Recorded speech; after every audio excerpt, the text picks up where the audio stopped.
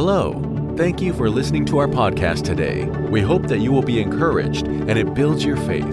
Thanks for listening. Book of Matthew, chapter 9. And this morning, I'm going to challenge you this morning. I'm going to reach deep into your heart and pull out and challenge and pull out God's best that's in you this morning and draw that out of you this morning. And I want to talk to you a little bit about this morning and where we're going to go. You know, this has been an interesting week. I've been presented an opportunity. I had a pastor friend of mine call me this week, and he's asked me to teach a class. He is the state overseer for his denomination, not for Indiana, another state. And he was telling me that what they're noticing, that pastors that are coming out of seminary, that are being licensed, he said they're so ill-equipped that when they get into pastoring, they're being eat up by the stress and by the pressures of the ministry, and they're just not being equipped. So what they've done is they created what they call a state ministry school, where they are taking pastors who couldn't afford maybe to go to seminary, but not have been able to be trained, and they're bringing them and taking them for 10 weeks, and they're bringing them into a secluded area, and they're training these pastors. And he called and asked if I would teach a class on evangelism and mission, not missions, but mission. He said, I have followed your church.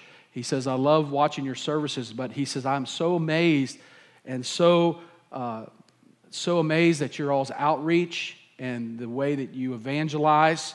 And he said, the practical side of ministry that I see that you're doing, he said, I hope that you would be able to impart that into these young ministers so that there would be some practicality that's in their life. And so I felt really honored by that. He's a great man of God, and so I'm excited about that.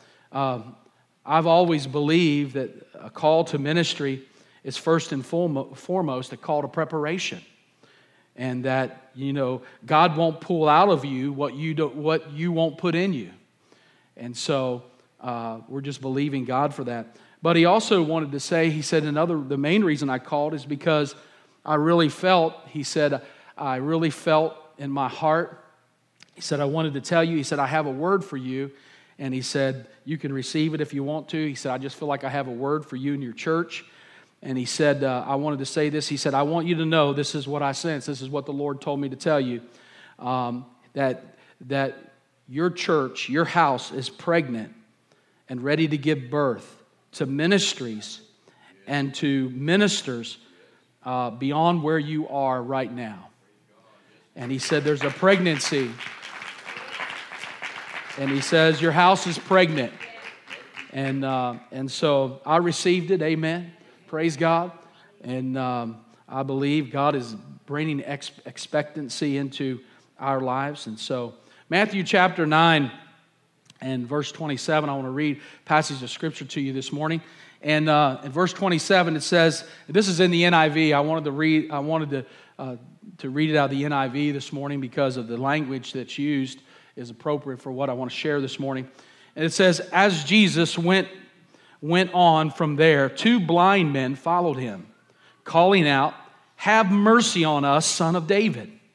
And when he had gone indoors, the blind men came to him and he asked them, do you believe that I am able to do this? Yes, Lord, they replied. Then he touched their eyes and said, according to your faith, let it be done to you. And their sight was restored. And Jesus warned them sternly, see that no one knows about this. But they went out and spread the news about him all over the region. What a great passage of Scripture this morning. And I want to preach on the subject this morning, I need it back. I need it back. Turn to somebody and say, I need it back this morning. I need it back. I was reading an article by a pastor. He's a pastor that I've met only a couple of times. He's a speaker and evangelist. He pastors a great church in New Jersey. He's an incredible communicator. And I wrote an article that he does. He sends an email blast out. It's a devotional newsletter that he does each month.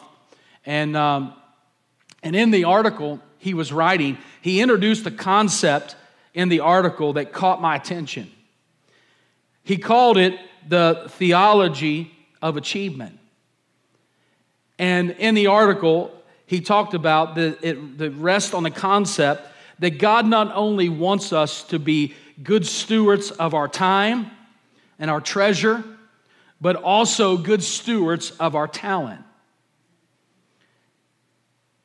In other words, God's intention for us is to use our gifts and our talents and our acquired skill that has been graciously given to us.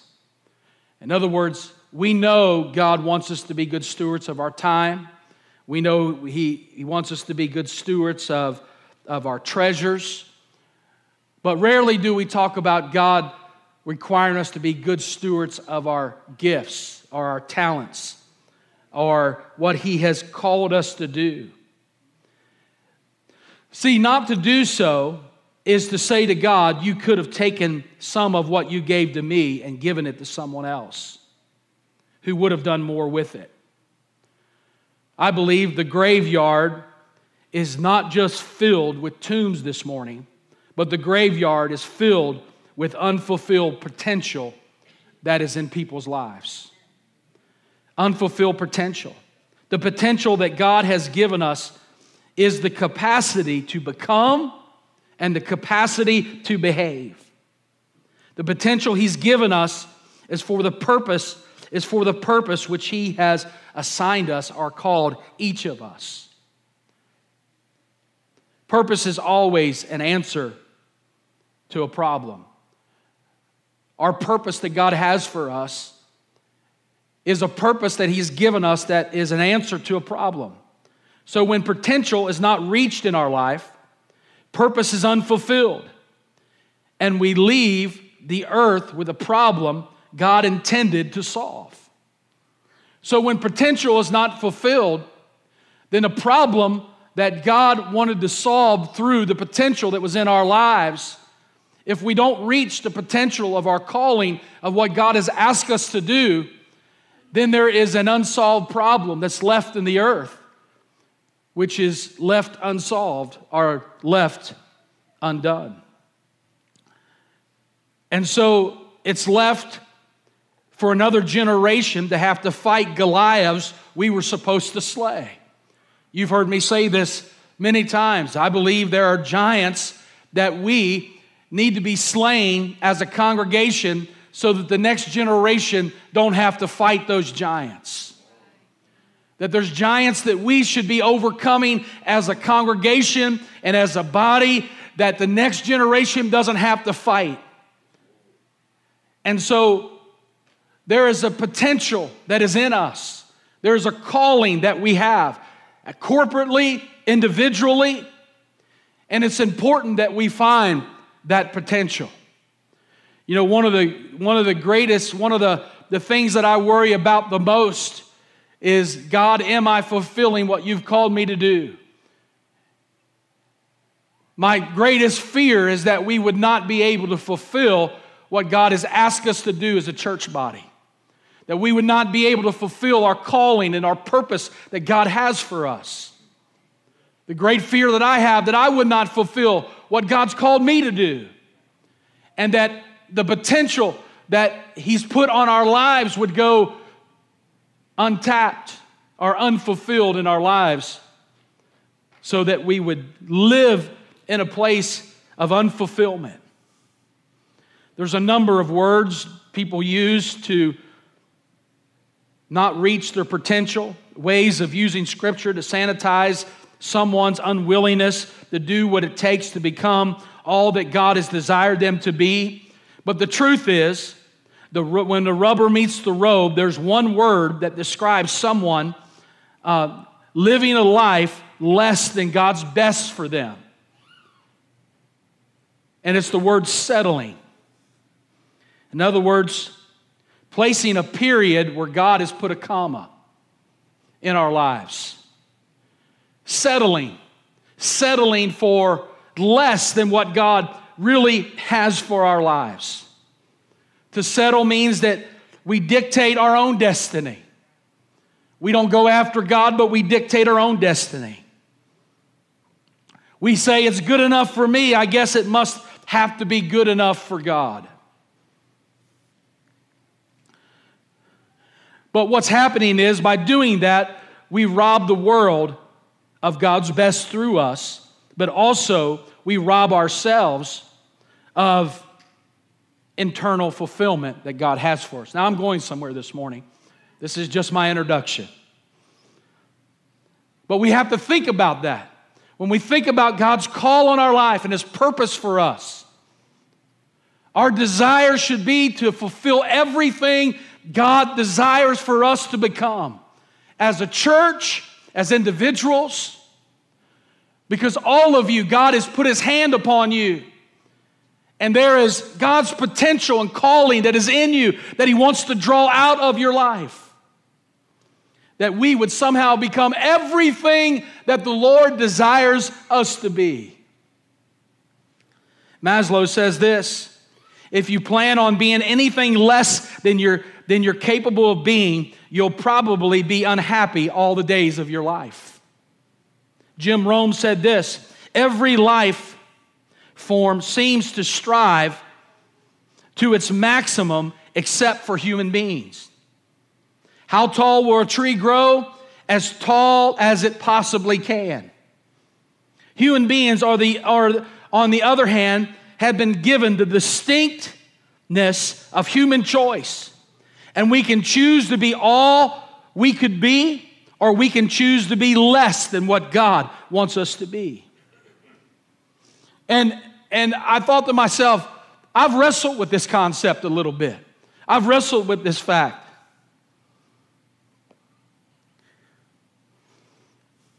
And so I've been going through Scripture and using characters in Scripture as a case study to learn from and esteem from.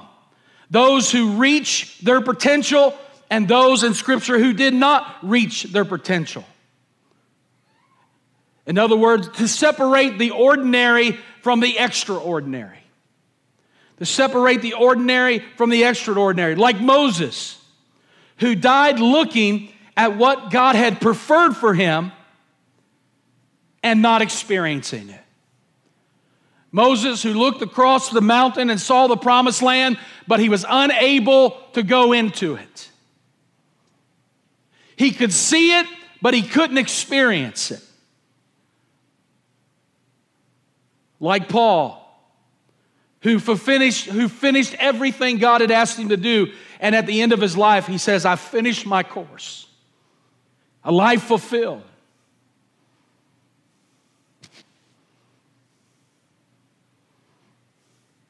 One that stood out more than all the rest.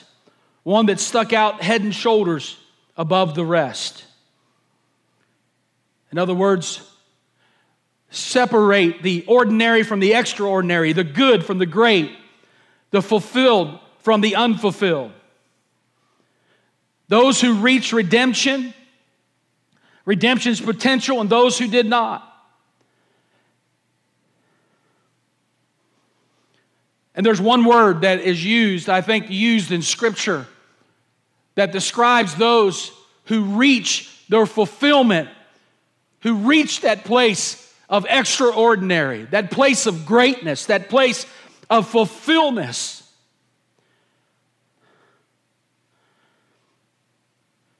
There's one word, family, that I think that is used, and it's the word courage. It's what separates those who reach their purpose in God and those who don't. It's a life of courage. In other words, what I'm arguing is the greatest exploits are not done by the most gifted of those, but by those who are the most courageous. So much so that when you look at someone like Joshua, who succeeded Moses. How many know Joshua had to step into some big shoes? And God's marching orders for Joshua was not to be more gifted. He was already that. Not to be more anointed. He was already that. Was not to be more capable. He was already that. Was not to be more competent. He was already that. What was God's marching orders to Joshua? He said this to Joshua, be strong and courageous. See, it doesn't matter how gifted you are. It doesn't matter how anointed you are or how capable or competent. If you don't have courage to do and become what God has called you to become. We all have to have the courage to step into God's yes in our life.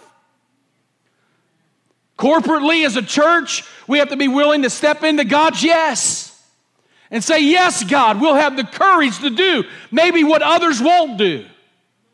I'll have the courage to fulfill everything that you've put in my life as a believer to do and fulfill. God, put that courage inside of me. David wasn't the greatest warrior. He was not militarily trained for warfare. But one thing that separated him from the other Israelite warriors who wouldn't fight Goliath is that David had courage. And when they wouldn't fight with a sword and a spear, David ran toward Goliath with a rock and a slingshot. Why? Because courage was in David's life.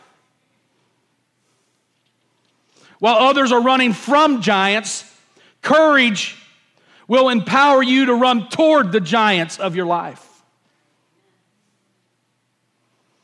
And what they can't do with a sword, you're able to do with a rock.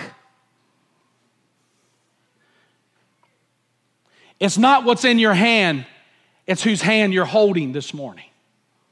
Because if you're holding the hand of God, He'll give you the courage and He'll give you the faith in Him to allow your giants to fall this morning.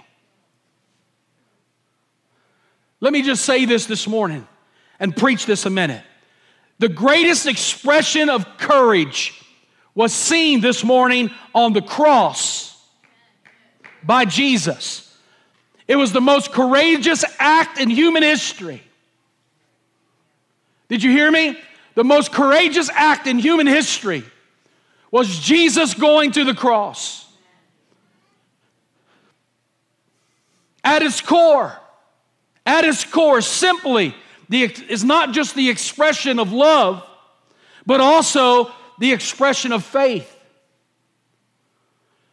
Courage and faith ride in the same car. Courage and faith go hand in hand together. Jesus on the cross wasn't just the greatest expression of love, which it was, but it was also a great expression of faith. You say, well, what do you mean? It was a great expression of faith. The cross of Jesus was just not the expression of His love for us, but also an expression of His faith in His Father. Jesus was expressing faith in His Father. In other words, Jesus was convinced His Father would raise Him up. The great act of faith, Jesus frequently talked about His death and passionately predicted His resurrection, fully convinced His Father was telling the truth. In other words, Jesus went to the cross not only as a great expression of courage and love for us, but it was also expression of faith, believing that His Father would raise Him from the dead as He had predicted. In other words, He was convinced His Father was telling the truth. See, there's no way we can live a life of courage if we are not convinced that God is telling the truth this morning. A life of courage that flows out of our lives is when believers believe that when we read God's Word, that He's telling the truth this morning. And I'm here to tell you that God's telling the truth this morning. His Word tells the truth this morning. Faith is acting like God is telling the truth. That's what faith is. It's stepping out and acting as if God is telling the truth. Man, if believers would get a hold of that this morning, that if we live our lives believing that what God says in this book is true this morning, and believe it as though God is telling the truth, our faith level would change. There would be a level of courage and faith we would live by that would take us to a whole new level of walking with God. Faith is acting like God is telling the truth. God is telling the truth when the Bible says He opens doors that no man can open and closes doors that no man can close. God's telling the truth when He says weeping may endure for a night, but joy comes in the morning. He's telling the truth when He says all things work together for good to those who love God and are called by God. He's telling the truth. He's telling the truth this morning when He says that He'll give you a garment of praise for the spirit of heaviness this morning. He's telling the truth this morning when He says, they that sow in tears shall reap in joy this morning. He's telling the truth this morning when He says, the name of the Lord is a strong tower, and the righteous run into it and are saved. He's telling the truth this morning when He said, these signs shall follow them that believe. He's telling the truth this morning. He's telling the truth. So therefore, the cross of Jesus teaches us the importance of not just having faith in Jesus, but having faith like Jesus.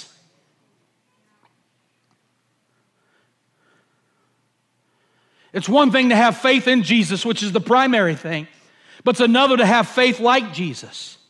In other words, we're encouraged in Scripture to emulate Jesus. Follow His example in all areas. Is that not right? To be Christ-like. What's that mean? It means to love like Jesus loved. It means to be caring and compassionate like Jesus. It's to be kind like Jesus, to be meek like Jesus. All of these things are qualities that we should emulate of Jesus' life. To be like Jesus.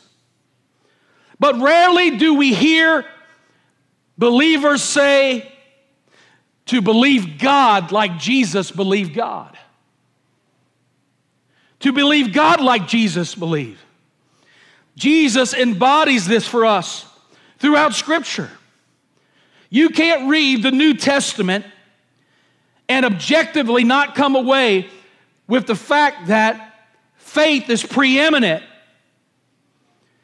and is essential to all believers. It's all through the New Testament. You can't experience salvation without faith, right? We're saved by faith through grace. Is that not true? Saved by faith through grace.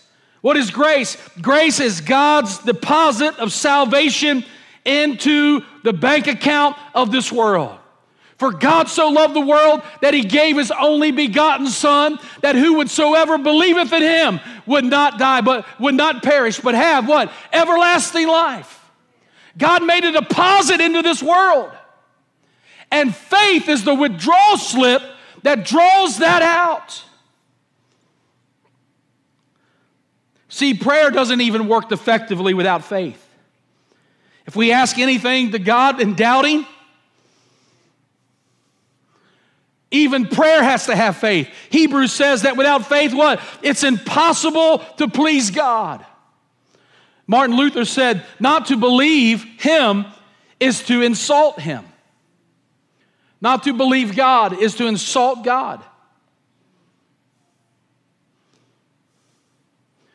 In other words, to believe God by faith is to believe that God will do exactly, that He will do exactly what He said He would do. And faith is for us to believe that God will do exactly what He said He would do. Jesus is the model for us. And all through Scripture, He's moved by faith. And there's no greater example of this than right here in Matthew chapter 9. Jesus is moved by the faith of these two blind men. Now, this thing starts out interesting because it says, as Jesus went from there, two blind men followed Him. Two blind men are following Jesus. I'm confused already.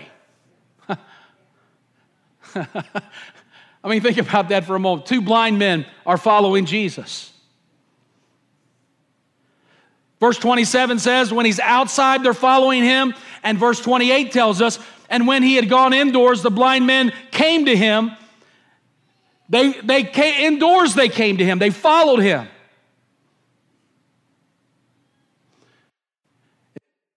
It's okay if in this part of the sermon you're confused also. Think about that. It said, two blind men followed Him. Two blind men had followed Him. The question needs to be asked and answered. If I'm blind, how am I following Jesus? Right? I mean, that was my question. If I'm blind, how am I following Jesus?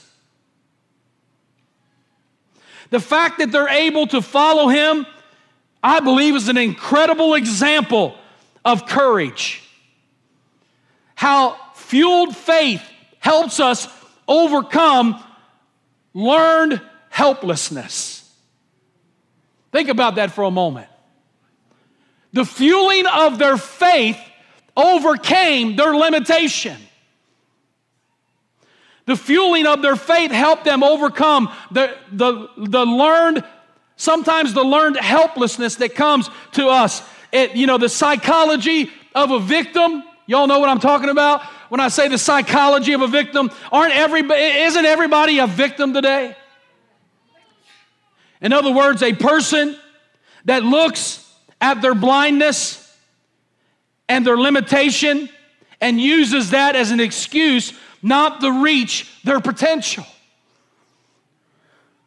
These guys overcame their blindness. These men must have said to themselves, well, my eyes don't work, but my legs do. Right? But my legs do. My ears still work. My arms still work. See, faith is something that refuses to be limited by what you don't have. And faith and courage gives you the ability to be creative in its use of what you do have. Are you hearing what I'm saying this morning?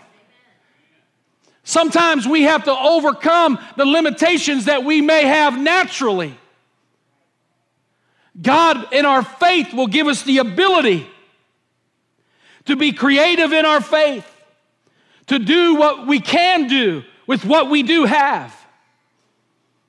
In other words, I'm assured that God will make sure you have whatever you need when you need it. But sometimes He just wants you to use the rod that is in your hand to part the Red Sea. Maybe God wants you just to use what you do have and follow Him. Now, the Bible says these blind men followed Jesus. And I believe it's a picture, it's a metaphoric picture for us. In other words, they followed Him and did not see Him properly. They were able to follow Him even though they could not see Him properly. As they followed Him, they cried out and said, "Have mercy on us, Son of David." In other words, what they were doing, they recognized His messiahship. They used the term, "Have mercy on us, Son of David." What they were expressing is that they recognized that Jesus was the Messiah.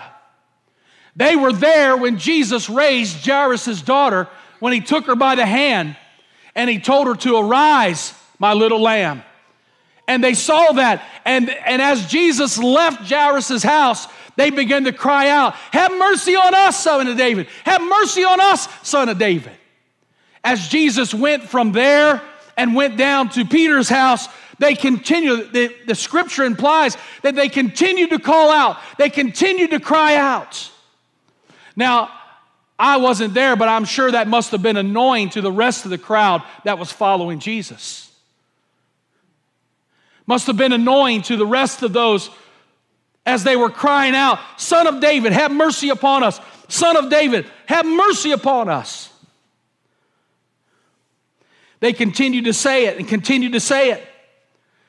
I've often wondered, why didn't Jesus just heal them on the way, or why they were there? I believe Jesus wanted them to continue to cry out. They recognized who Jesus was. They didn't have natural sight, but they had spiritual sight. They were blind naturally, but they saw more than what the crowd could see naturally. They saw more spiritually. They couldn't see the way others saw him. They saw him in a way others couldn't see him. In other words, they're saying, "We know who you are." We wouldn't be this relentless in our faith for just someone who was just ordinary. How many know Jesus wasn't ordinary? He was extraordinary. No one chases ordinary. No one climbs trees to get a better view of ordinary. Nobody leaves their fishing businesses to follow him for just ordinary. Nobody leaves their mother and father for ordinary.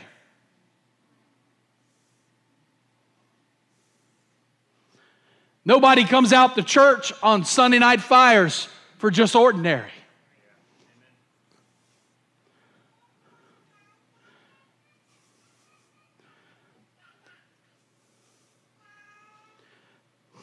Nobody volunteers and works joy nights for just ordinary. The God we serve is not just ordinary this morning. He's extraordinary this morning. In other words, what they were saying, you're more than a rabbi this morning. In other words, he could teach us, but our specific dilemma couldn't be remedied by teaching. Information won't help out blindness. We don't need information. We need transformation this morning. He wasn't just a rabbi to them. Ordinary just can't take care. They needed transformation. They didn't need just the teaching, but they needed a touch from God. And this morning, we can't just be ordinary as the body of Christ.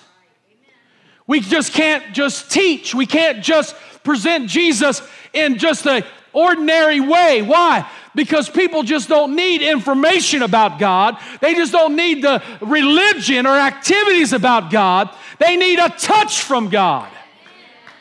They don't need information of God. They need transformation this morning. We need transformation. We owe the world transformation this morning. In other words, what they're saying is, we see you right this morning. They're saying, Jesus, we know who you are. We're seeing you right with our spiritual eyes, even though our natural eyes are not open. And we have to understand this morning that we got to see Jesus rightly this morning. We have to see him who he is. He is an extraordinary God who can do extraordinary things in our midst. And we owe the world, we owe the city, we owe everybody around us an encounter and touch of God this morning. Not just a religious service. Not just religious activity. Not just activities of fellowship and activities of just coming together. We owe the world an encounter with the living God this morning. that just doesn't tickle them, but transform them this morning. He's extraordinary in our lives. He's extraordinary in my life. He's just not ordinary. He's not like my neighbors, who I have good neighbors.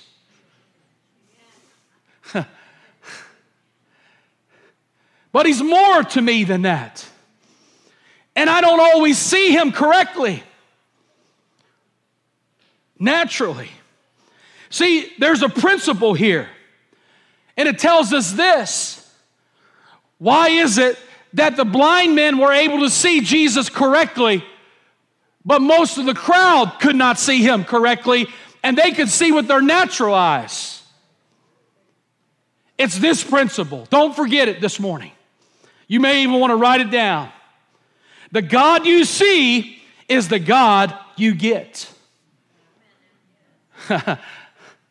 Y'all help me this morning. I'm telling you, the God you see is the God you get.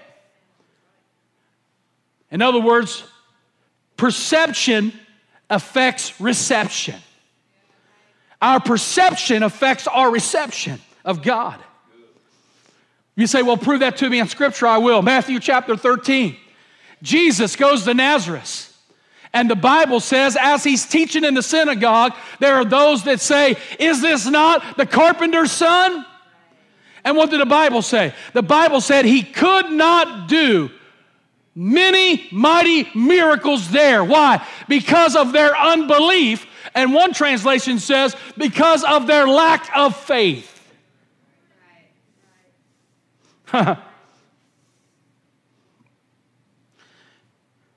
Jesus perceived their unbelief, and He said, a prophet is not welcome in his own country. But the Bible said because of their lack of faith, Jesus could not do. Listen, it didn't say He didn't do any miracles. It just said that He did not do many mighty miracles. He did some miracles. What's that tell us? It tells us that a few people got what was available for many. In other words, what was available for all, only a few people got. And that's what happens when we live in a place of the lack of faith and courage and ministry, or in our lives, our lack of potential. Some people will get touched, but not everybody that Jesus wants to touch will get touched if we live in a place of unbelief.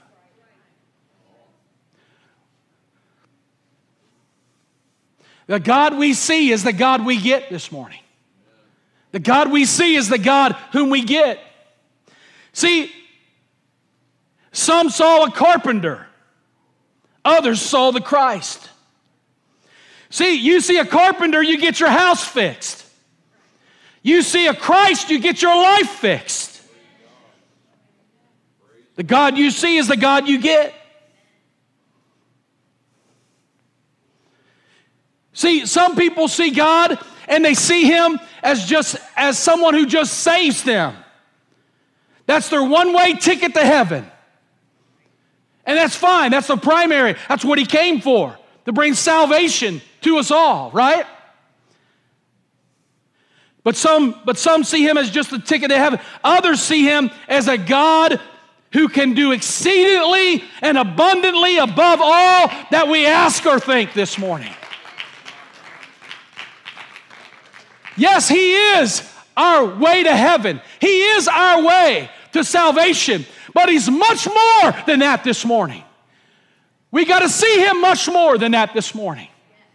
He's much more than just someone who gave us a ticket to heaven. He not only saved us, but He healed us. He helped us. He restored us. He strengthens us. He blesses us. He replenishes us. He's a big God this morning. He's a big God. He's a great God. And He's a powerful God this morning.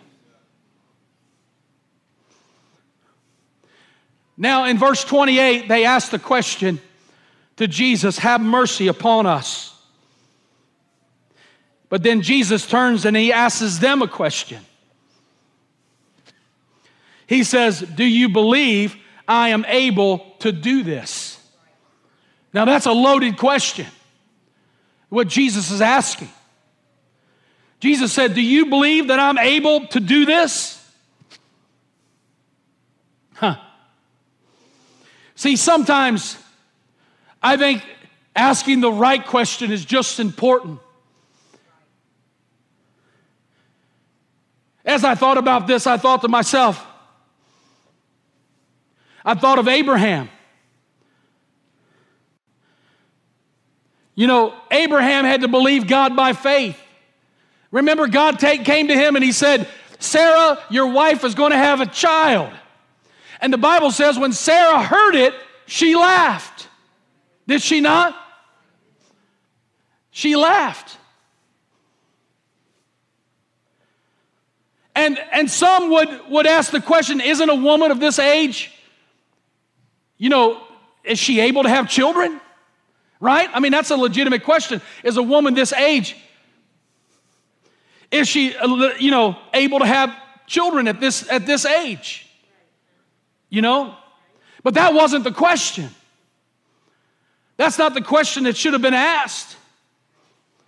God came to Abraham and answered Abraham when he asked, and he said to Abraham, Abraham, is there anything too hard for me to do? The question is not, can a woman have a child at 90 years old?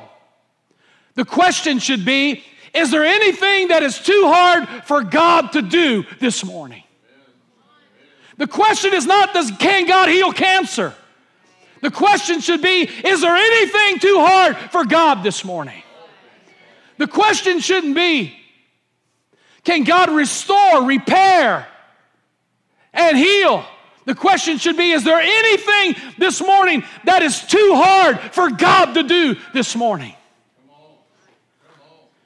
Obviously,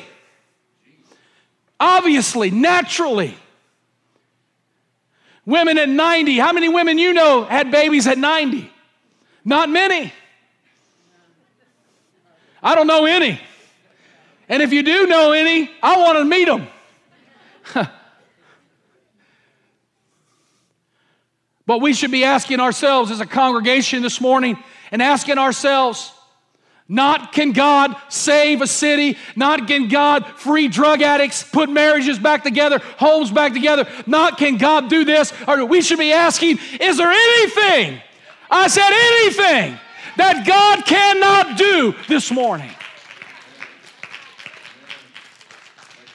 And if we believe that, we can be blind and at times not see Jesus correctly, but know that He's able to do exceedingly and above and beyond whatever we could ask Him or think He could do this morning.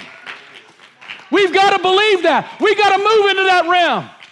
We've got to step into that realm where we begin to believe that God can do anything.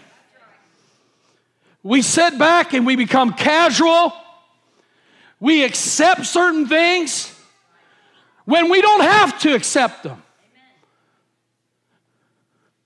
But we, by faith, can walk out and be courageous in how we approach God and how He works in our lives. God is faithful this morning. There's nothing that's too hard for God to do. He can restore that which has been stolen. He can replenish that which is empty. He can bring life to dead things. He can resurrect even dead things. And when Jesus asked that question, I love what their response was. Remember, they kept crying out, "Have mercy upon us, O Son of David." But look at this. When Jesus asked them the question, "Do you believe that I am able to do this?" Look what their reply was. They said, "Yes, Lord." They said, "Yes, Lord." Now here's what you don't see inside that scripture. This is a theological position that I don't even know what the name of it is, but here's what's happened. inside this passage, when Jesus turned and said, do you believe that this is something that I can do? What happened to them? They came to the realization of the fullness of who Jesus was. They knew He was the Messiah that was to come. But now they weren't just seeing Him as a Messiah to come. They were seeing Him as the fullness of the embodiment of all who God was. And when He said, do you believe that I'm able to do this? This is what the revelation gave them. They knew Him one way in verse 27, but now they know Him a different way in verse 28. I thought to myself, my God, that's how God works in our life. I get saved by knowing Him one way. But as I walk with Him, as He brings breakthrough in my life, as He works in my life, I got saved knowing Him one way. But now I know Him in the fullness of everything that He is this morning. What'd they see? It was an easy answer for them. You know why? Because they saw Him in the fullness of who He was as God. He wasn't just Jesus, but He was the one that parted the Red Sea. He was the one that brought them out of Egypt. He was the one, they saw Him as the one that was with Esther and Daniel and with Jeremiah and they crossed the Jordan. He was with them. He was the fourth man in the fire when the 3 Hebrew children was thrown in. And I'm here to tell you that we've got to see Him differently this morning. God, open our eyes. There are times we're blind and we may not see Him always correctly. But God, let my courage and my faith see Him properly this morning. Yes, Lord. Yes, Lord. And anytime somebody asks you the question, can God do it? Your question should be, yes, yes, He can. Yes, He can. I thought about Ron Greaves this morning. And as many people as we prayed for at the hospital together, his favorite response in prayer, and I don't know if you've ever heard him do this, but when we go to the hospital and we would pray for someone, and I would pray, he'd be in the background going, yes, Jesus, do it, Jesus. Yes, Jesus, do it, Jesus. In other words, he was coming in agreement that God was able to do everything He said He could do. I'm telling you, that's the kind of pregnant faith we need to have this morning. That's the kind of faith we need to walk in this morning. Believing God can do anything. You say, well, that's naive, preacher, to believe that God can do that. It might be. It might be. And He may not heal everybody. But I guarantee you that we're going to believe that He can, even if He doesn't. Hallelujah. Help us, Lord, this morning.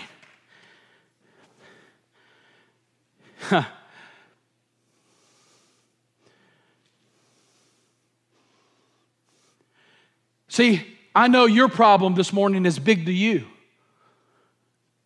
but it's not big for the God who created all things and can do all things. Measure your need this morning compared to what God has done for others. God can do it this morning. He's able to do it this morning. We can believe that God is able to do it this morning.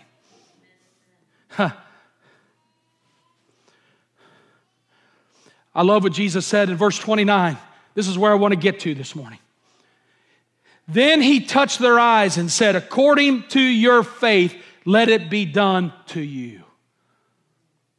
According to your faith, let it be done unto you. Now, as I thought about this is a scary thought this morning. He said, according to your faith, let it be done to you. In other words, the opposite of that is true also. If not for your faith demonstrated in your pursuit, those men would have gone to heaven by their belief, but they would have settled for their blindness. What separated them? Their courage to pursue Jesus. Their courage to pursue Him and to go after Him.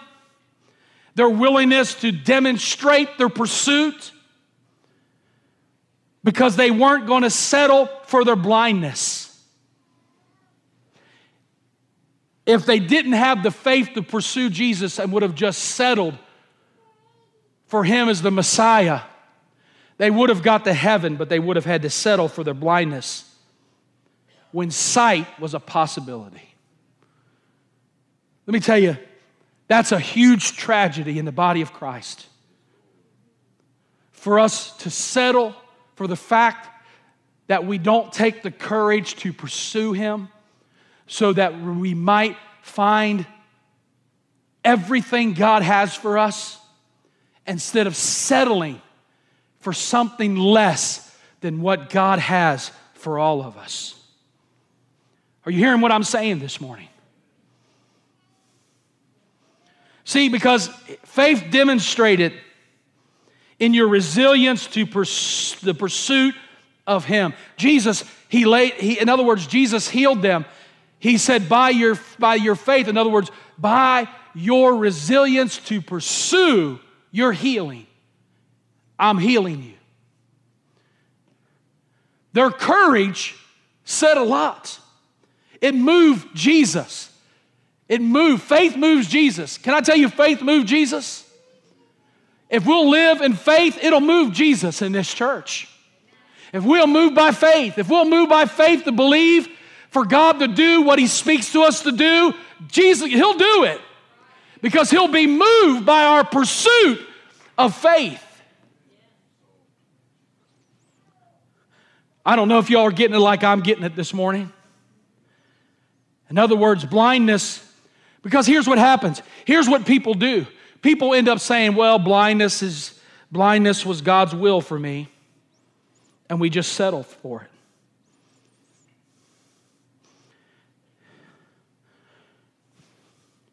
And so they settled for not being able to see at God's full potential. They settled for it.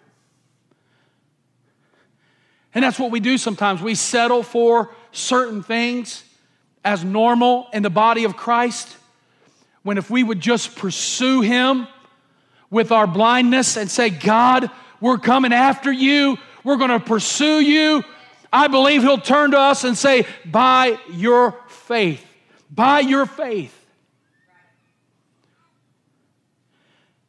let it be done to you.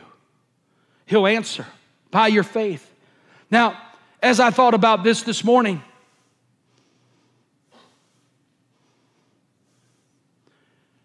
I thought about these men. I thought, well, these men, these are good men.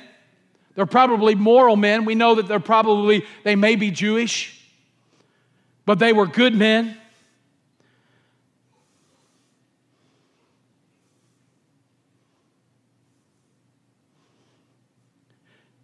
They lived blind, but they didn't have to. But they made the decision to passionately pursue God the rest of their life. Do you realize that if these men had not pursued Jesus, they would not have been healed? Which means they would not have been in the Bible. Their pursuit to pursue God, their decision to pursue God. If they had not been healed, they would not have been in the Bible. And I thought about this and I've always had a tough time expressing or communicating. Have you ever been in a place of where you feel spiritually frustrated, but you don't know why you're spiritually frustrated? You ever in a place where you feel this place of being discontented with where you are spiritually? God, I should be deeper. God, I should be further along. God, I feel discontented. You know, sometimes as a pastor, I feel that way. And could it be that this is God's holy contentment? That He gives us those things to let us know that this is not where we should remain. That there's greater for us. That there's greater for you. That there's greater for me. That discontentment that you have is a way to say that you no longer belong here. In other words, those men's determination to be healed moved them out of where they were, which moved them out of the place of discontentment. See, their healing was not, that happened 2,000 years ago, but we're reading it today. What it was is their pursuit of God wasn't just for them, but it was for others. And we have to understand that our courage to go after God and to believe everything that He can do, everything He says He can do, it's not just for us, but it's for others who come after us, others who read about what God has done or the testimony of what God has done. Your healing and your deliverance and your breakthrough is not just for you, but it's for others that tap into the faith which you moved in so that they too might be healed. Is that making any sense to you this morning? Now I want you to see something. Pastor Adam, if you come, I want you to see something. And I use the NIV this morning because it communicates the word better. And in verse 30 it says, and their sight was restored. And their sight was restored. He touched their eyes and said, according to your faith, let it be done to you. Look what it says. And their sight was restored. Their sight was restored. Now, I went through Scripture and looked at other places where Jesus healed others. And I want to show you a couple of them because in Mark chapter 5 and verse 34, Jesus said this. Put it up there. I want you all to see it. Mark chapter 5, verse 34. When He was dealing with the woman with the issue of blood, He said to her, daughter, your faith has healed you, right? Look what it says. He said, daughter, your faith has healed you. Now look at Mark chapter 10 and verse 52. Blind Bartimaeus, it says this. Go, said Jesus. Your faith has what? Your faith has healed you. Now, the Scripture says here, it says, and Jesus restored their sight. They weren't healed, they were restored. It implies that it was something that they had, but they lost. It implies that it was something that they once had, but they lost. How many know the Bible says the devil comes to steal, kill, and destroy? John 10:10 says that. How many know the devil doesn't have to kill all the time? Sometimes if he steals something from our lives, it enables our lives. The devil steals something from our lives, and we get through it, and we survive it. And we stand up and say, I've survived through whatever trial you went through or whatever difficulty that you walked through, and you said, I've survived it. But most of the time you may have survived it, but usually there's something that's lost. Sometimes we lose optimism.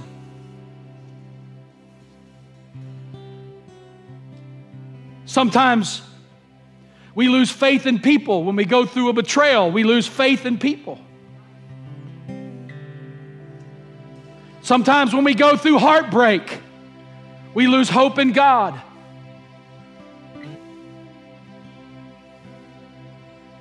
Sometimes we lose through disappointment. Sometimes we lose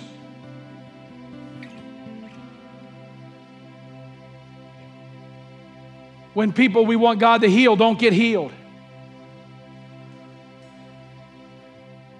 In other words, sometimes we survive it, but we still lose something.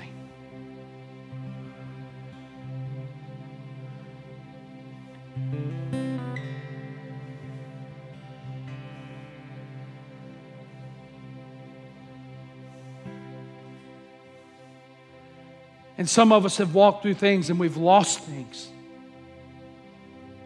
But I'm here to tell you what the Scripture tells us is that Jesus restored their sight. He gave it back. And what we need to tell the devil this morning is I need it back. I need my peace of mind back. I need my faith in people back.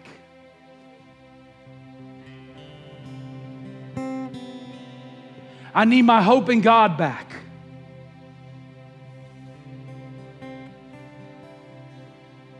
I need God to restore my disappointment this morning.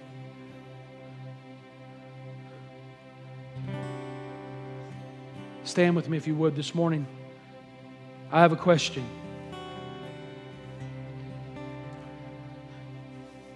Now, if you have to leave this morning, I understand you can do so quietly.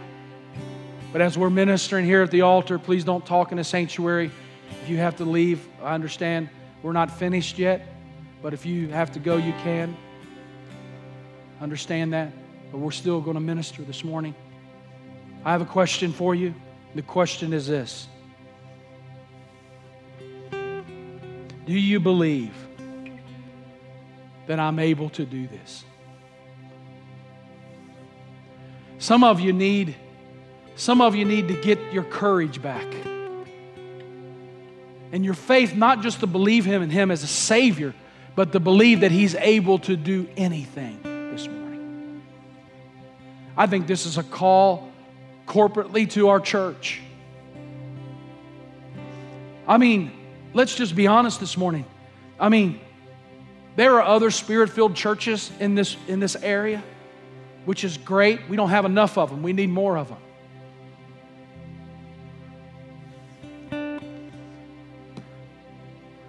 But do we really believe God can do anything this morning? Do we really believe that He's able to do anything this morning? Family, I'm going to challenge you. Let's go to that place. Let's pursue God. We may not always be seeing God correctly, but let's pursue Him. Let's let our faith and determination continue to pursue Him until He meets us in a supernatural way. Maybe you're here this morning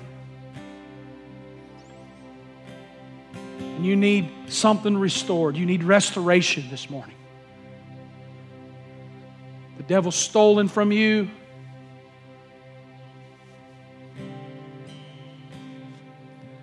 God's going to take your faith and move it into courage this morning. Move it into a place of courage.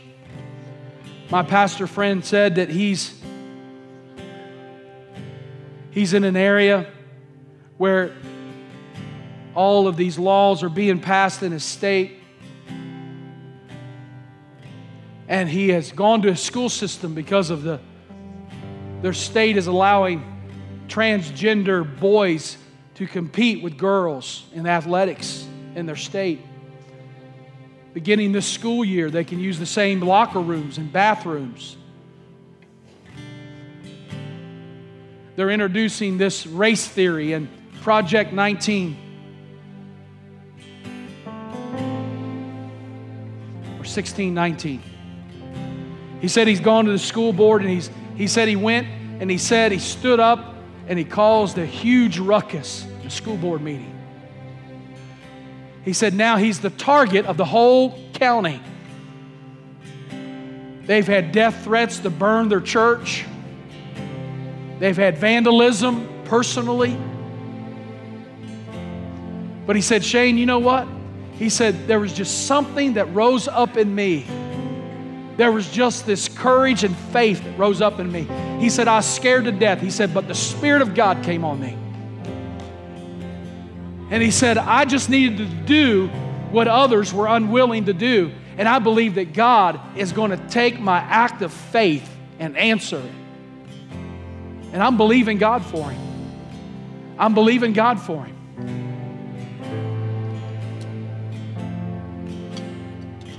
We have to be courageous.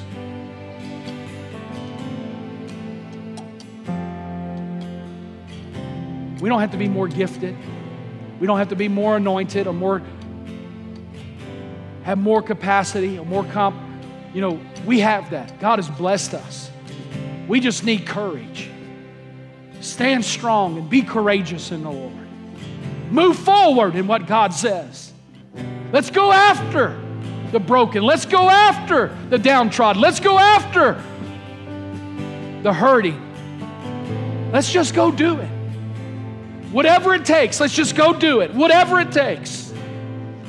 Let's unleash the hounds of heaven. Let's release people in ministry to do it. I'm telling you, in my heart as a church, I want to go after every child in this county. Every teenager, every kid that lives in this county. Why? Because they're the next generation.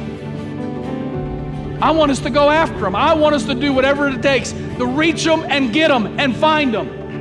Every elementary school kid, I want to go after, I want to pursue. I want us to believe that God can do it. There's nothing that God can't do. Thank you for joining us for River Valley Community Church's podcast.